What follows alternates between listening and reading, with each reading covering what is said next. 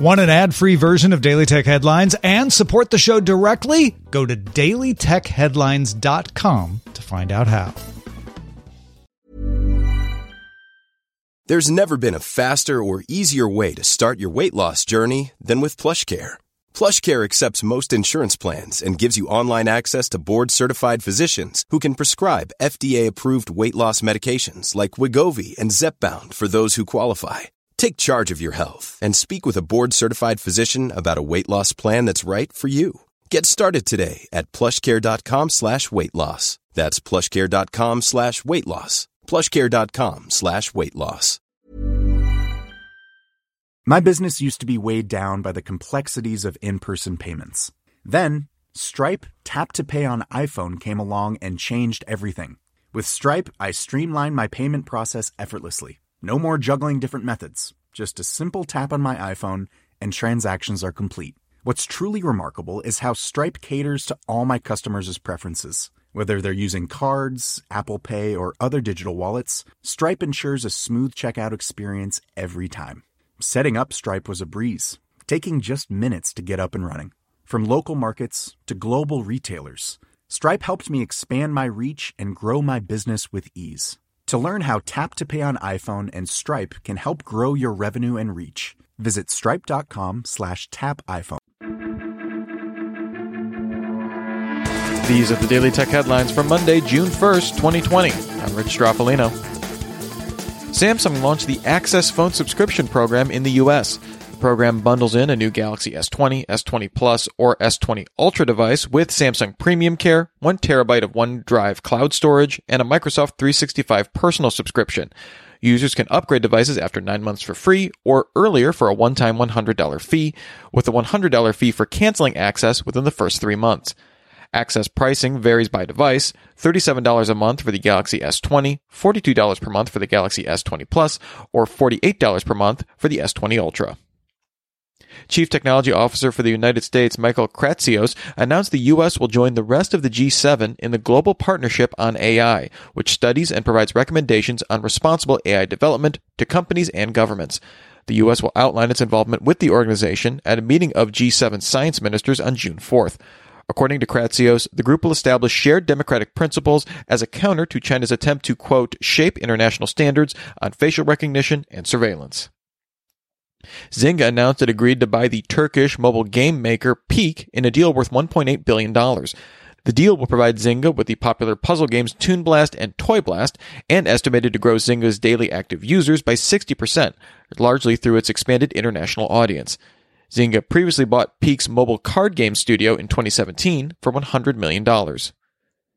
India's Department for Promotion of Industry and International Trade rejected Flipkart's proposed plan to enter the country's food retail business, citing failure to meet regulatory guidelines. According to sources speaking to TechCrunch, the department did not provide specific regulatory failings. Flipkart said it intends to reapply and previously announced plans to invest $258 million in its food retail business.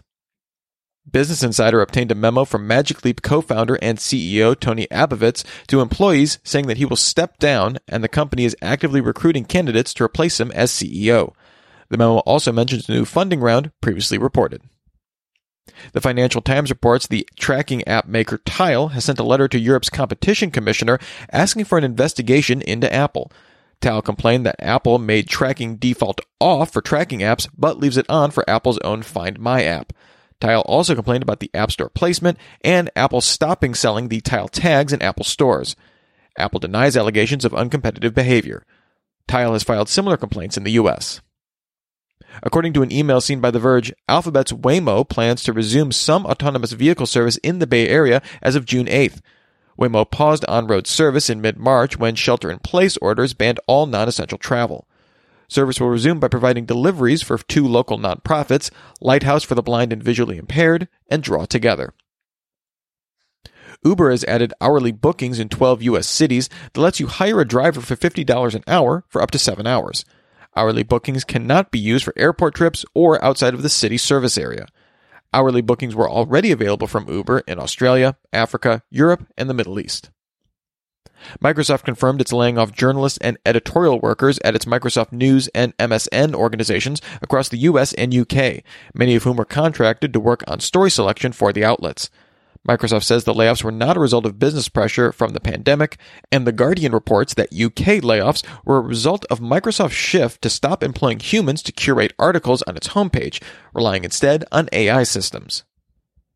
Apple paid a $100,000 bug bounty to security researcher Bhavuk Jain after disclosing a serious bug with sign-in with Apple. The sign-in service allows users to hide their emails from third parties, which creates a JSON web token that includes a user-specific Apple email ID for that service. Jain found that he could request these web tokens for any Apple email ID, which would then allow an attacker to forge a web token by linking an email ID to it and gaining access to the victim's account. Jain says Apple patched the vulnerability and found no evidence that the bug was exploited in the wild.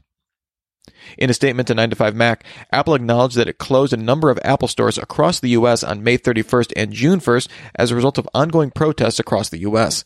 In a memo to employees, Apple CEO Tim Cook committed to donating to the Equal Justice Initiative and other nonprofits and will match all employee nonprofit donations on a 2-to-1 basis for the month of June.